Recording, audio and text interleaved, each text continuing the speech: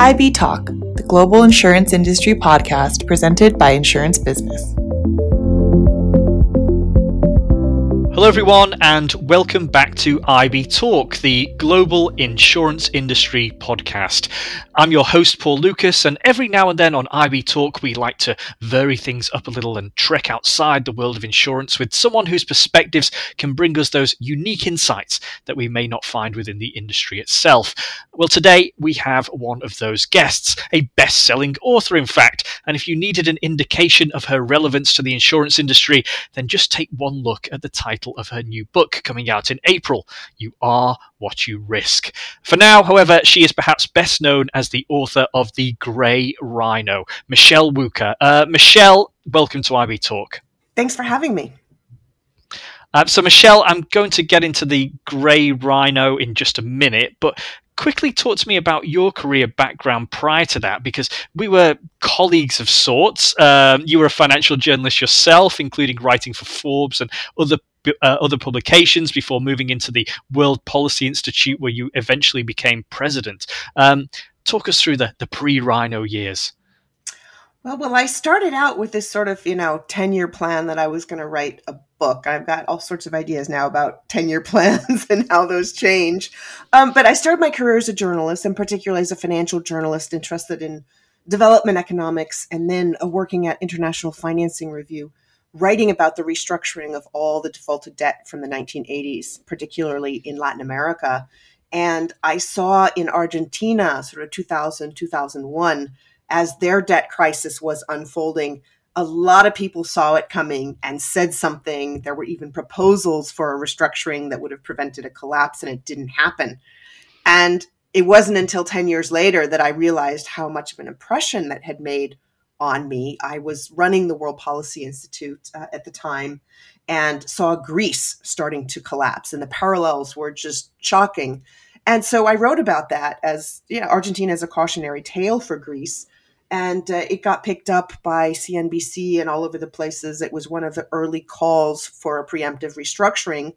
And Greece pulled itself back from the edge. And that's really what's informed a lot of my work now. This sort of geeky finance topic led to this question: why do some people see a big scary thing coming at them and do something about it? And why do people not? What is it that makes the difference? And the question is, of course, so relevant on so many levels. And it's taken me from those beginnings as a journalist where they train you as, just you're telling the story, you're just saying what happened. But they don't always give you enough of a sense of the kind of impact those stories can have and the questions. And sometimes I hear people talk about, quote unquote, just a journalist. So I get my hackles go up a little bit if people describe me as a journalist right now, because I know that there are those preconceptions. And of course, I've gone on to run organizations and is much more of an analyst and systems thinker. But I go back to my origins and the sort of goal of really looking for the information, trying to get the facts and ask questions. So that's stayed with me and informed me, even though I've evolved quite a bit from those early days. Yeah. Do you miss those early days at all? I'm an introvert, and I think journalist was a way for me to pretend not to be an introvert. And I'm glad I went through that, but I think life takes us from one place to another on purpose, and I really appreciate the evolution. When I was younger, I was all about getting the next place, and now I'm about living through it and appreciating where you've been and what you've learned from it and what that gives you for the future. If we say you're an introvert, but obviously now you've definitely come out of your shell, so to speak, because you do a lot of public speaking and so on. It just as a side note, tell us how you were sort of able to overcome that. Then, if you do consider yourself an introvert, what's been the key to kind of overcoming that? Well, I think there's a lot of fake it till you make it. Although I also hear this term ambivert, which might be more accurate. But I think putting on that journalist hat, or when I was in college, I did a lot of theater where you're playing another part. It makes you feel safer because you're not, quote unquote, really yourself. But one of the things that people don't always understand about introverts is that we can be out there. We can be social. We can be outspoken, but we just need a lot more time to recharge than other people. And once I recognized that I needed that time out, the quiet time, the space, then I was able to sort of own it and be more comfortable. And it made it easier for me in the very public settings that I'm in so much now. Yeah, it's the fake it part I've got nailed down. It's the making it part I need to work on. Michele, tell us a little bit about the term grey rhino. What exactly does that mean, and what was the book all about? Sure. Well, the grey rhino is a metaphor for the big scary thing that's coming at you. And it was a way for me to talk about this question about the difference between Argentina and Greece. Both cases had a big scary thing, a debt crisis, coming right at you.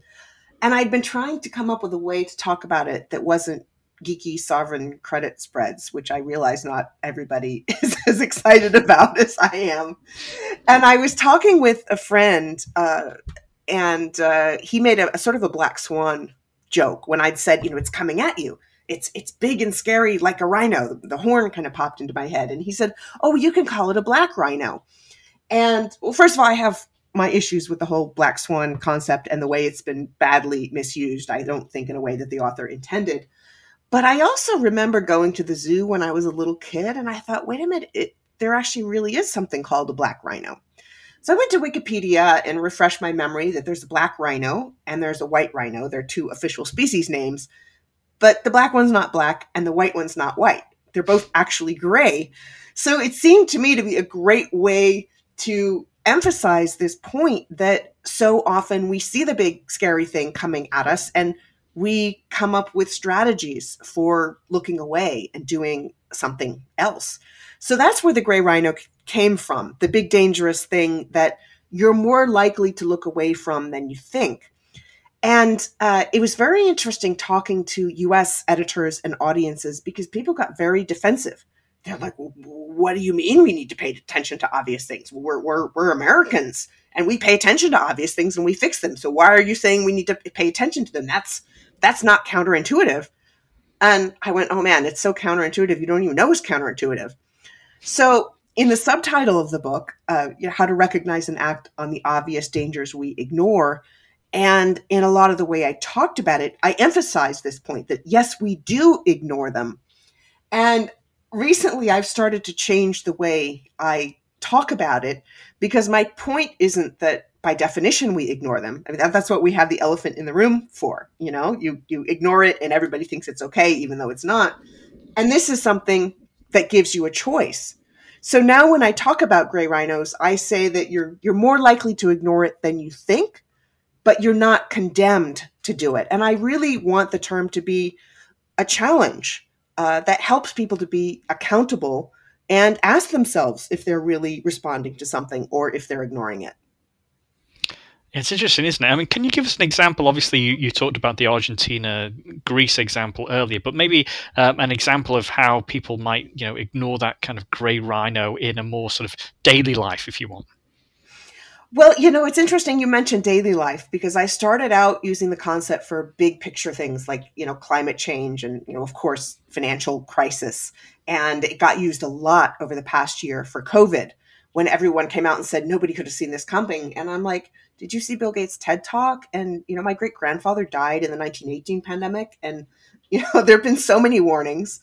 But, in personal lives, I didn't intend the concept at first to be something for small things, but it's actually very relevant. It's like, when you've got that boyfriend that all your friends say you need to dump, or like, you need to go to the dentist, which is one of my favorite examples, having had a dentist phobia for many years until I ended up having to have gum surgery and I got over the phobia and now I go really regularly. Finances, health. And I've been amazed by how many people have taken this finance and policy concept and applied it to their personal lives. I'd see these blogs. This guy in Indiana wrote this lovely blog about applying it to breast cancer and being preventative about health problems. And when I was in Shanghai in 2017, when the book just really exploded, this super hip young kid came up to me and wanted an autograph and a selfie. And he says, "You helped me so much with the decisions in my life." And it blew me away, because I didn't think of myself as a self-help person. But the concept really is applicable on so many levels. And so when I did my TED Talk in 2019, the TED team really pushed me to develop that personal side. And it became a wonderful segue into some of the work that I'm doing now. Yeah, and you mentioned there about the book sort of exploding in China. Had a massive impact, obviously, didn't it? Tell us what happened when it made the front pages in China. The book came out in, I think it was late February, early March of 2017. And my editor emailed me, but it had been out about 3 weeks, that she said, "You'll be happy to know that the book has gone into its third printing already, 30,000 copies." And I had to ask her, "Is that 30,000 with 4 zeros?" She said, "Yes, yes, yes, you're right." And so I was in China that May and in June for several speeches. And then in the middle of July, I had just come back from a trip to New York, and I get home and I open up my email, and it's just full of emails from my friends in China, from journalists, South China Morning Post, all of these places. And apparently over the past week, there had been a 5-year conference, the National Financial Planning Conference, National Financial Work Conference, that sets economic policy for 5 years. And they had used the gray rhino concept in discussions, and particularly in the closing statement. And when it finished, there was an official editorial in People's Daily, which is, of course, the official government newspaper, saying we need to watch out not just for black swans, but for gray rhino financial risks. And they detailed several things like financial market and real estate bubbles, and unregulated new wealth management products, and market volatility, and corporate debt.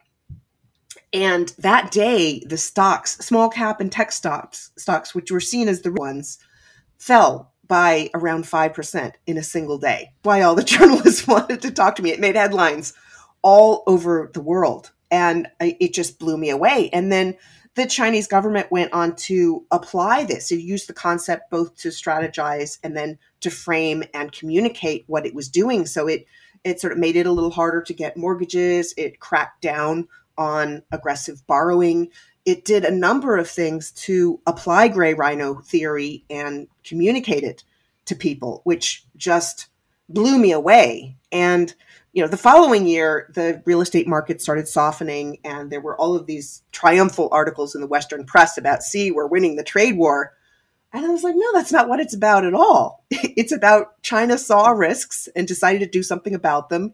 And the softening real estate market is part of a deliberate risk management strategy. And you may have seen over the past few months, they're worried about the real estate market again. And China's most senior security regulators came out and said real estate is the biggest gray rhino facing China. So it's continued to be applied in China. They've been so welcoming to me when I've been there. I've been there 6 or 7 times in the last few years, and talk regularly to the Chinese media about some of the financial risk gray rhinos that I see. And it's even made its way into popular culture over there as well. Is that right?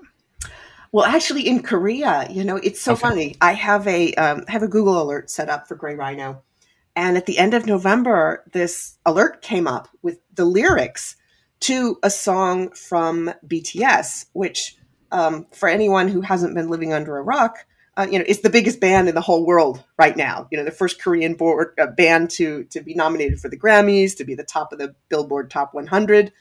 So they wrote a song called Blue and Gray, which is about pandemic depression and anxiety. And there's a line in there about a gray rhino approaching.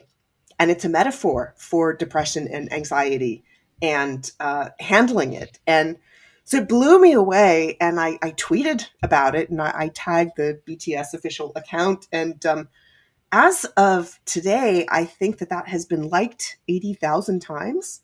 Wow. And retweeted over 10,000 times. So it's It's really amazing. And that's, it's helping people to talk about depression in the most powerful way, which is, such a huge side effect of the pandemic. And I'm really, really proud of the policy stuff. But now I got cred with my nieces and nephews, and that's like a whole other universe. Yeah, well, it's not often we get to talk about Korean pop music here on IB Talk, but relating this back to our audience, obviously the insurance industry, how do you think that the grey rhino concept can apply here? It's hugely, hugely important in a couple ways, both on the finance wonky policy side, but also on the communication side, because the insurance industry, in such a big sense, is about helping people to identify and manage their risks and do something about them ahead of time.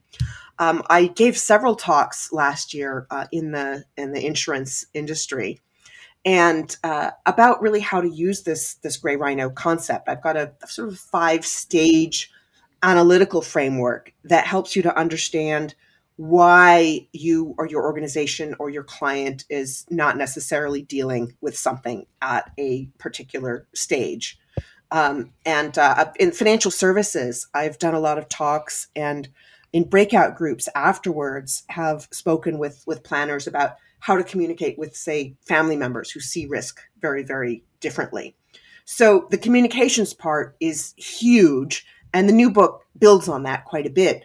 But on the policy side, some of the talks I've given have had to do with climate change, which of course is a huge, huge issue in insurance right now. And I'm sorry I pronounce insurance the way they do in Texas. It's insurance versus insurance. And I spent 8 years in Texas, which is, of course, a big insurance issue right now. But, you've seen mounting losses from extreme weather and climate change related events the last several years, and increasingly so, it seems. And so there are a lot of concerns about insurance companies being adequately capitalized for some of these things. And I think something that hasn't gotten enough attention is the reach that the insurance industry has. I mean, obviously, it's got this captive audience of people who are very concerned about protecting themselves from risks. And I think there's a huge opportunity to help to provide some behavioral incentives to insurance clients around these, particularly people who've got high-end property that they want to protect. Those are the kind of people who are, whether they think about it or not, contributing more to climate change than other people. And you see in auto insurance, there are all these apps that track your driving and give you discounts for good driving and not having accidents and things like that. And I think that the insurance companies could do a huge favor to the world, but also to their own bottom lines, if they would encourage more of that. In terms of reducing carbon and reducing waste and environmentally and economically efficient behavior. So I would love to see that grow in coming years, particularly alongside the whole ESG movement. You've probably seen lots and lots of stories about money moving into companies that pay attention to their environmental and social impact and to their governance. And then on the financial side of insurance, where obviously you need to make sure you've got enough money to pay your claims, an increasing realization in the financial industry that if you're investing in fossil fuels, you are undermining the parts of your portfolio that are in, say, commercial real estate in coastal areas, or municipal bonds. Something like 70% of the world's urban populations are in coastal areas, which are, of course, very, very vulnerable to climate change. And so I think there's another big opportunity for insurance companies, which have got huge pools of money, to make sure that they are investing in ways that don't use one part of their portfolio to undermine the other part of their portfolio. So I think there's going to be a huge asset shift going forward. That insurance companies both have a huge opportunity to lead, but also if they don't get involved in it, they're going to be trampled by it. So this sort of relates to, I guess, what you call the risk fingerprint. Is that right? Yeah. So the risk fingerprint is actually like a fingerprint that an individual has, except organizations or countries and societies can even have them. It's the risk choices that you make. And that leaves an imprint, just like at a crime scene, where there's, the fingerprint on the whiskey glass that you dust with the black powder to get it to show up. But there are lots of things that go into shaping that fingerprint. And to continue with the metaphor of a real fingerprint, you've got the arcs and whorls and the patterns that are genetically determined, which for a person is your innate personality.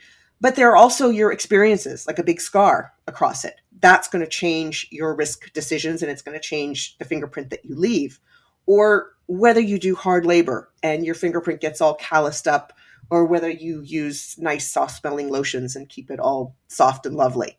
So it's the habits, the processes, and the awareness and the attention that you give to it.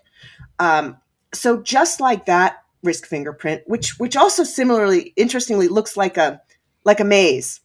If you look at the whorls on your finger, and the cover of the new book actually has a fingerprint that's in the shape of a maze to drive that point. The risk is all about choices.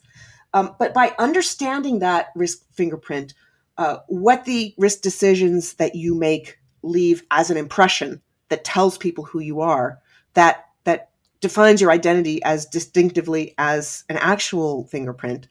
And by understanding the sources of that, which can be extremely surprising, I uncovered crazy things like whether you eat spicy food or not a few hours earlier, that changes your risk. By understanding the often unconscious influences on your risk decisions, you can take control of them rather than letting all of these strange and mysterious forces control you. And that's a hugely powerful tool for your own risk decision making and the path that you navigate forward in life.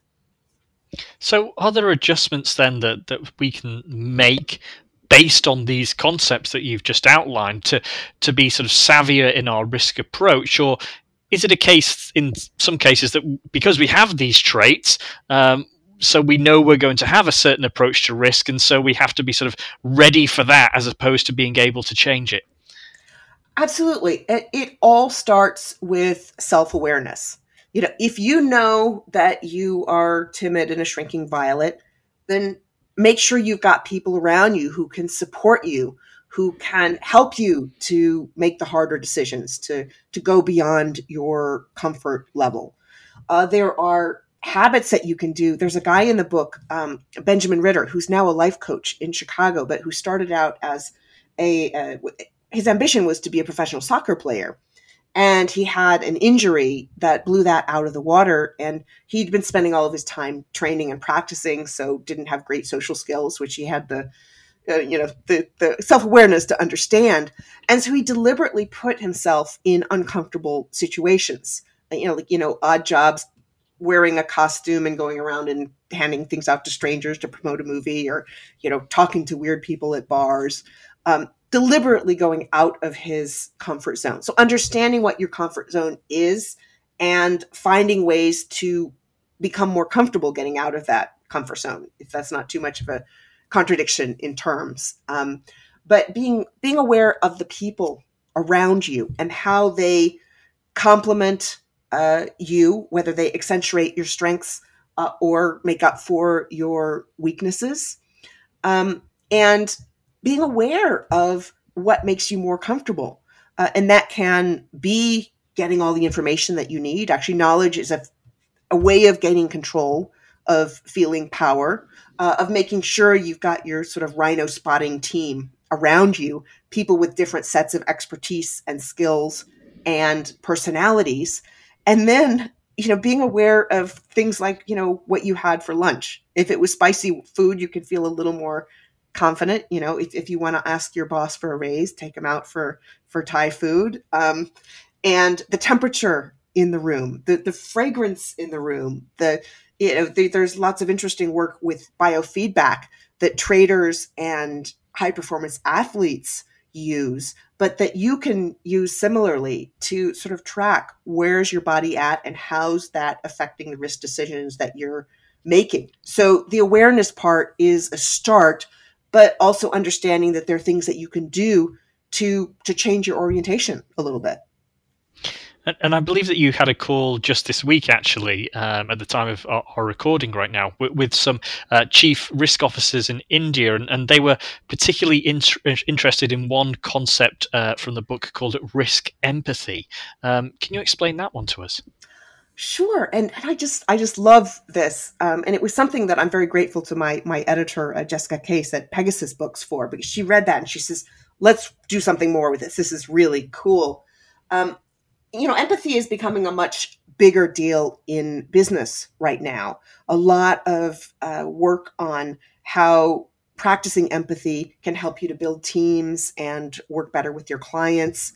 But when it comes to risk, it applies to extending this risk fingerprint concept, not just to yourself, but the people around you, helping to understand why your peers or your clients make the decisions that they do, and figuring out what can make them more comfortable taking risks that they might not otherwise, that are positive, opportunity types of risks, or to avoid negative risks, dangerous type of risks. I had a wonderful conversation with Maria Ross, who wrote this book, The Empathy Edge, which is about a lot of these concepts, about how understanding the people around you can help you to build teamwork, improve relationships, things like that. I also spoke with Cindy McGovern, who's a sales coach, who also wrote a wonderful book called Every Job is a Sales Job. And she pointed out that really every decision you're making during the day, particularly sales decisions, are risk decisions. Who was very afraid of losing one of their clients, who was the kind of client that I think there are books that tell you, fire that client. It was sort of, not a big ticket client, super high maintenance. And this woman was afraid that if she pushed them to kind of, upgrade their package and carry their weight, she would lose them as a client. And Cindy helped them to redefine the risk. Is like the bigger risk keeping the client, or is it getting rid of the client? And that helped as a breakthrough. So reframing what you see as the risk, how your own personality and environment and, corporate culture as well, very different in legacy companies or newer companies, how those influences are shaping your decision and how comfortable you are with that and what changes that you need to make better risk decisions. And I know this is a little bit of a sweeping question because I'm sure it's different for every person. But can you tell us how we can start to make some of these adjustments in our lives? Maybe there's sort of one starting point that you think would help us to sort of better assess our risk profile. Sure. Well, it actually goes back a little bit to the gray rhino, where I often end my talks by leaving people with this question: what's your gray rhino? What's the big scary thing coming at you that you need to deal with? It may not be coming right at you, but just kind of standing and glaring at you. But what's the big thing in your life that that you need to deal with? And once you've identified that, there may be many, but look at the top one on the list. And then ask yourself, what am I doing about it? And what can I do better? And you are what you risk helps you to look at the more personal changes that you can make, the mindfulness, the biofeedback, the assembling the right people around you, what does it take to make you more comfortable doing whatever is risky, and recognizing it. For a lot of people, it's a risk to try to head off a risk, particularly in groups and boards. People really are allergic to mentioning risks and to saying, hey, let's do something to prevent it, because you might get blamed for doing the wrong thing, or it might not work, or you might fix the problem. And then people will say, oh, well, there wasn't such a big problem in the first place. Why did you spend this money to fix the problem? So it starts with awareness, both of the risks themselves, but also so much so of your ability to respond and how you can have more power than you think to change those responses. And a lot of risk management focuses on the risks themselves. And particularly since the great financial crisis, there's been a lot of work on, listing risks and prioritizing them and measuring them and judging them. And we're only just now starting to get the focus on risk governance and on our responses. There's a lot of great new behavioral science shedding some insights onto that. And so there's, there are lots and lots of possibilities. But the lesson is, look at your response to the risk, because it's not enough just to look at the risk itself, because there's all sorts of reasons why you might misjudge it or, botch your cost benefit analysis like they did in Texas. And that's not just the fault of the risk.